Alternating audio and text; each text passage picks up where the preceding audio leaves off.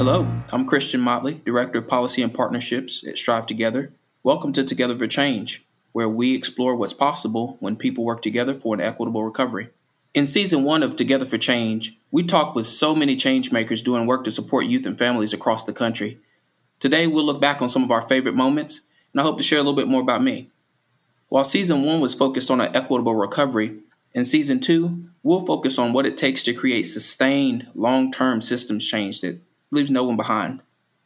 I really thought that it was important that we kicked off the first episode of our Together for Change podcast, really recognizing the twin pandemic that existed for and continues to exist, unfortunately, for so many folks in communities across the country.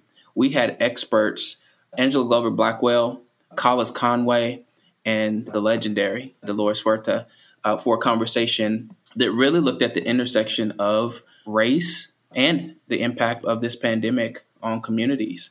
One of my favorite moments during this podcast was when Angela Glover Blackwell described what she called the curb cut effect.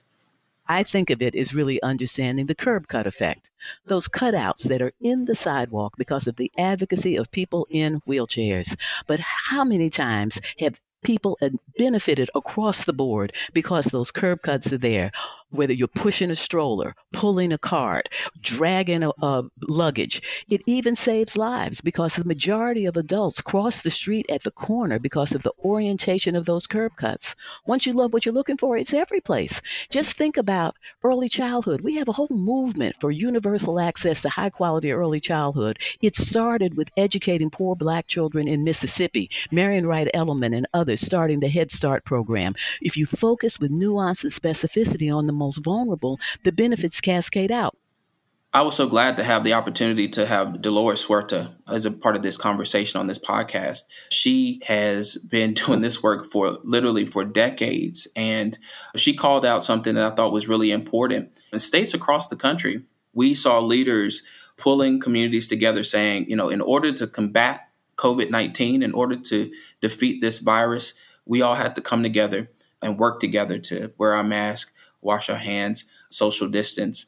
And we were really working together to stabilize neighborhoods. And I think what she was really saying was, what if we all came together and said, we are going to smash the roots and the impact of racism? Racism and economic inequities are so entrenched in our society that there's like a whole structure that has been built in our society, starting from government organizations, corporations, private organizations, that it is so ingrained and entrenched in our society that it's just it just brings to mind what it's going to take to end it. We talk about fighting the COVID and 19, and we're saying that everybody has to, be involved to be able to protect ourselves from COVID-19. Well, we might want to use the same scenario to say, this is what it's going to take for all of us to get together and smash the roots and impact of racism in our society. In our work at Strive Together, we work with communities to understand the factors that are impacting students every day. We've got to understand the factors of racism and work together to address them. And I just appreciated that call out. This conversation that Dolores Huerta brought up, really talking about this idea of smashing racism, makes me think of the conversation about talking race with family and friends. We had Colin Groff, the Executive Vice President of Strategy and Development at Strive Together, with the author Glenn Singleton, who has pioneered race equity work through what he calls courageous conversations. Colin had this powerful moment where he talked about how really sort of recognizing his own privilege, not just as a white cis male, but also as a large figure. Colin is physically large, and how rather than sort of talking through this issue that he had with a family member, that he used his physique to sort of avoid having a really difficult conversation. It was really emblematic of how deep we have to go sometimes and really find places to connect across difference to be able to, as Dolores said, smash these roots that really lives with all of us. I just think that was a powerful conversation, and it was a powerful moment between those two guys. I have the privilege in the way I was brought up, in my racial identity, in my physical stature and appearance. I have sort of all the drapings of privilege that a 6'4" white male has in this country. I was reflecting a lot about an experience I had around the holidays, which, are already kind of a loaded time in general, but I was reflecting on my own whiteness in the way that, and I know we're going to talk about politeness coming forward, but just the dinner table conversation around Christmas. I was talking to a white family member who's, newer to the family, and that he married into our family later in life. And there were a series of kind of microaggressions about people of color. He's a former police officer, retired now, and was making comments throughout dinner about people cutting him off and, taking down the license plate number and calling the police and different things. I kind of ignored again and again those things that were in some ways triggering me, but I feel like I've been primed so much for politeness and that passive dinner table conversation of just kind of smile and nod. But it culminated that evening with a different kind of a conversation. I ended up kicking him out of my parents' house, and it was a really strange interaction. And I was reflecting after talking to Glenn, in no way did I have the courageous conversation. I ignored, I suppressed, I internalized in the spirit of politeness. And then even perhaps worse, I then jumped into kind of an oppressive stance where I was using my physical stature to literally remove that person from the room, from a conversation, and from the holiday. So pretty terrible and unprecedented in the Groth family, at least. But as I was thinking about it and I was listening to the book again, I was so afraid of that courageous conversation that I skipped it, that I went to this place of like anger and resentment. I think in a lot of ways, my actions and sort of the way I picked that moment up, I think represent a lot of the ways of that universal white identity that shows up in how we won't have the conversation, we struggle to, and it makes us mad, and we jump to these kind of oppressive instincts. And so I appreciate the book and the framing, because it's been making me think a lot about my own personal life and the way I show up professionally and how I hold my role.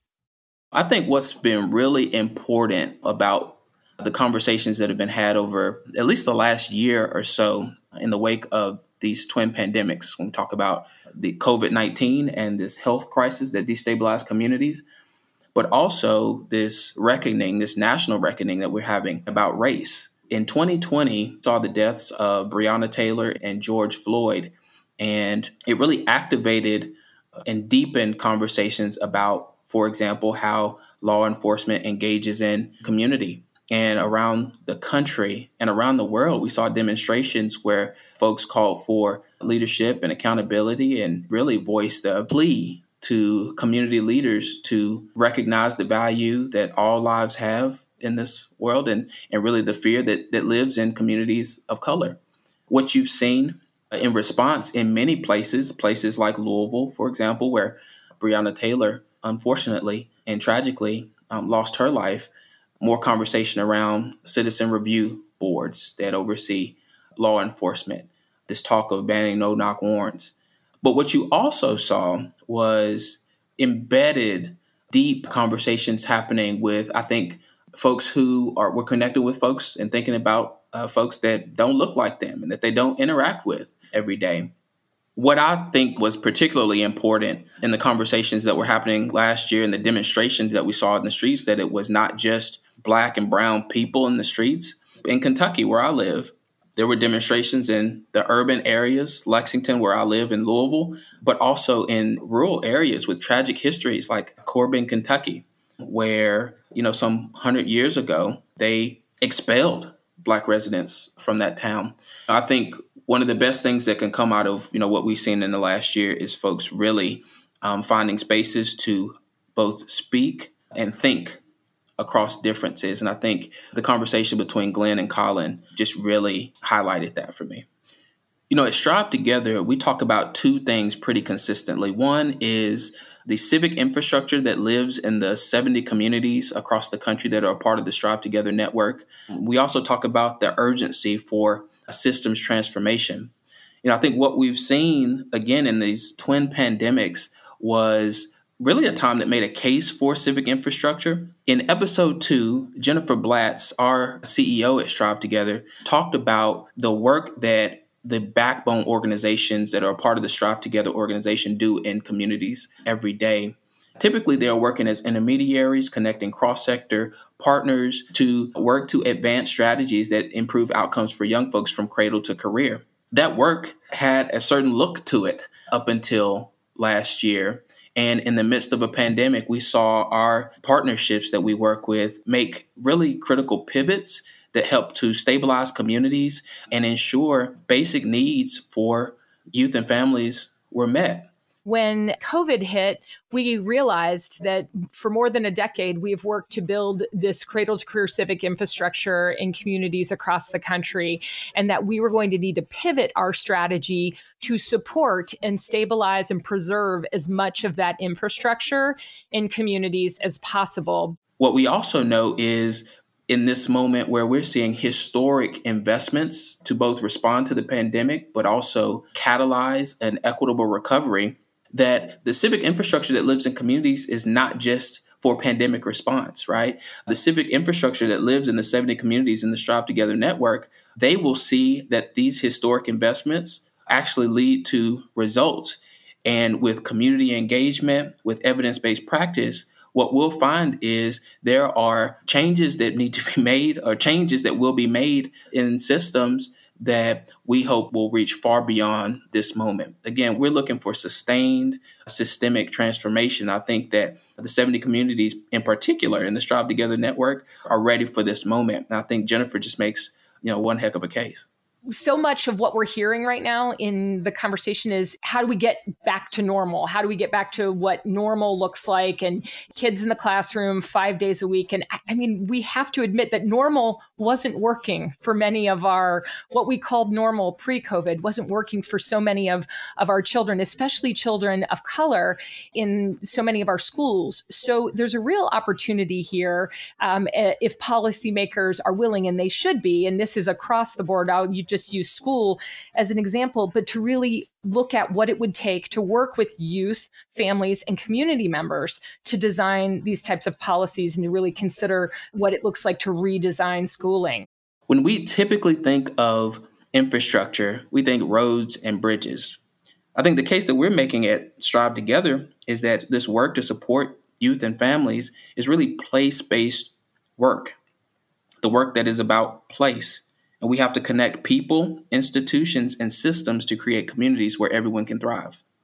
The bottom line is our communities have been rocked by the events of the last year. And it's going to take time to not only build back to where we were, but to ensure that we have an equitable recovery that leaves no one behind. When I think about the time it takes, I'm reminded of episode 5. We had Dan Heath on. He's the author of Upstream, How to Solve Problems Before They Happen. And during that conversation, he made a call out that I think goes to not only, our philanthropic community, but also given the historic investment that has been made. I know that there are a lot of expectations that have been made of the dollars that have flowed into communities and the ability to make impact happen fast. What he said is these things take time. And if we are really interested in meaningful change, we have to be prepared to make investments that are going to take some time. If you're a funder listening to this, I hope you take that message to heart, that the timeline of these things, any meaningful social change on a reasonable scale, you got to be thinking in decades. And funders don't want to hear that. They want to think about a 2-year cycle where you run a pilot and you get some results that you can trumpet. But the pilots are not the thing. The steady incremental change is the thing. I have a background that has reached the federal level of government, state government, and I work for an advocacy organization that connected educators to their elected officials. One thing that I was struck by was how necessary it was to have folks who are directly impacted be a part of the policymaking process. In our conversation with Bernadette and Parvati Santosh Kumar, who works at Strive Together, our Vice President of Equitable Results, and Bridget Blunt, who's out in Baltimore, we had a conversation that really started to get to the issue of systems and system leaders and their preparedness to engage with community. The point that Bernadette made, and she's the leader of our partnership in South King County in Washington State Roadmap Project, she talked about the importance of not our community members being prepared with all the talking points, all the leadership development, all that sometimes we think it takes for, parents, families, students, young folks to talk to leaders. It's actually those leaders who need to be prepared. And I'm just reminded of those conversations that I had in the halls of the state capitol in Frankfort, Kentucky, and just how real her point was. It's not for us to train students on how to get their soundbite in front of the city council or the school board, but for us to work with the city council and the school board to be like, the community knows. This is how you trust them. This is how you actually follow through on what they say and establish loving, right relationships with community, which is something they really want to do, but feel stuck in knowing how to do that.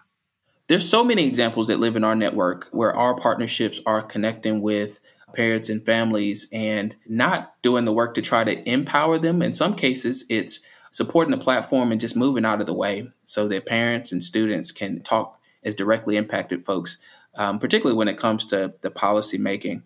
There are a couple of examples that come to mind. We have UP Partnership in San Antonio where we're seeing some really just pioneering work, in my opinion, in youth leadership. I've personally seen young people who are actively engaged, having conversations with each other about the issues that matter to them, and then talking with folks in the healthcare sector, talking with school board members, in some cases talking to their city council members and mayors about what it looks like to equitably resource their communities. They're also seeing that work in Rochester, New York. Jackie Campbell is the executive director of Rock the Future. I think it was episode 10. We had Jackie on with our CEO, Jennifer Blatz, and Toyin Anderson, who's a parent advocate that works with Rock the Future.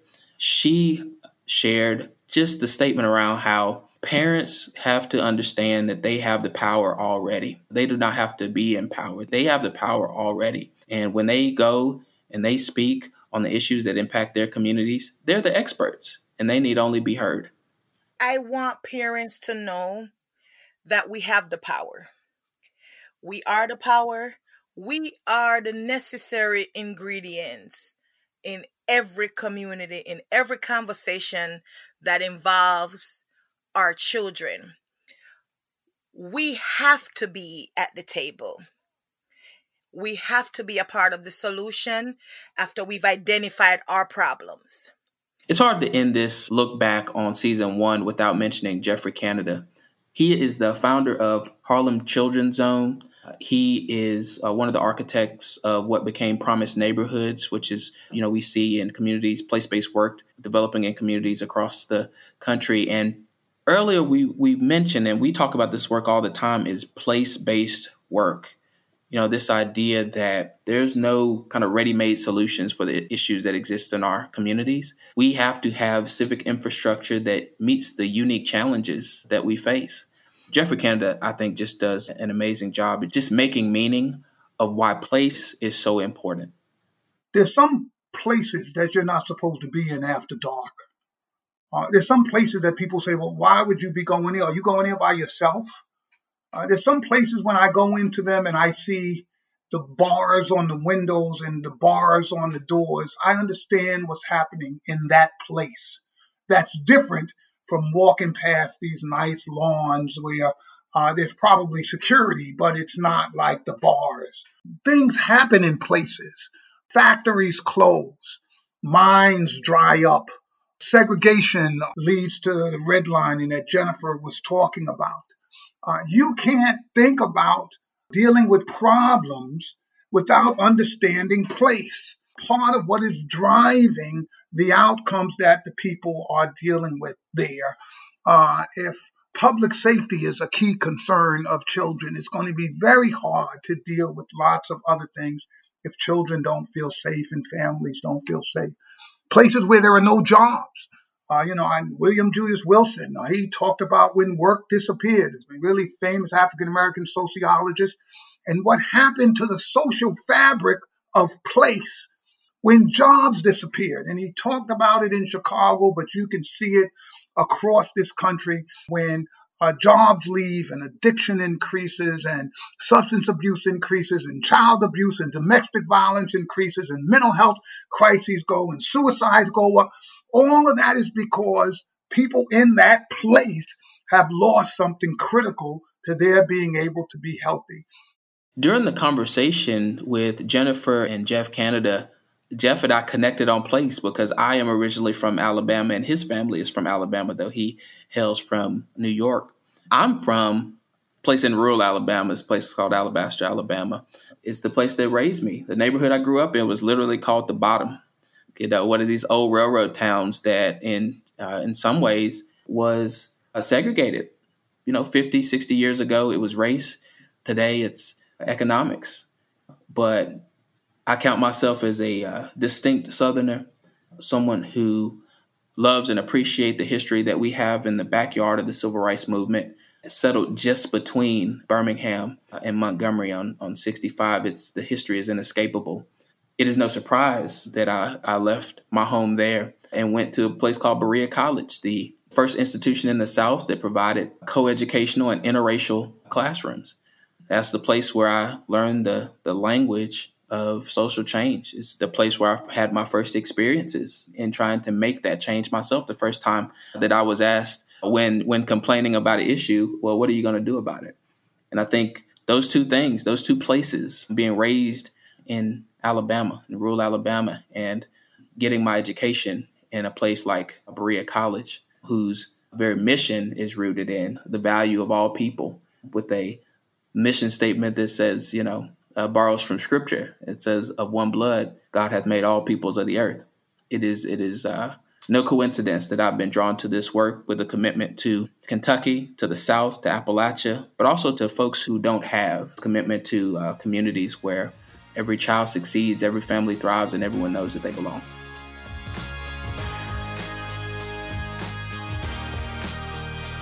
We are so grateful to our listeners. If you've enjoyed the show, leave a review or subscribe to Together for Change podcast. Share with your friends and your family.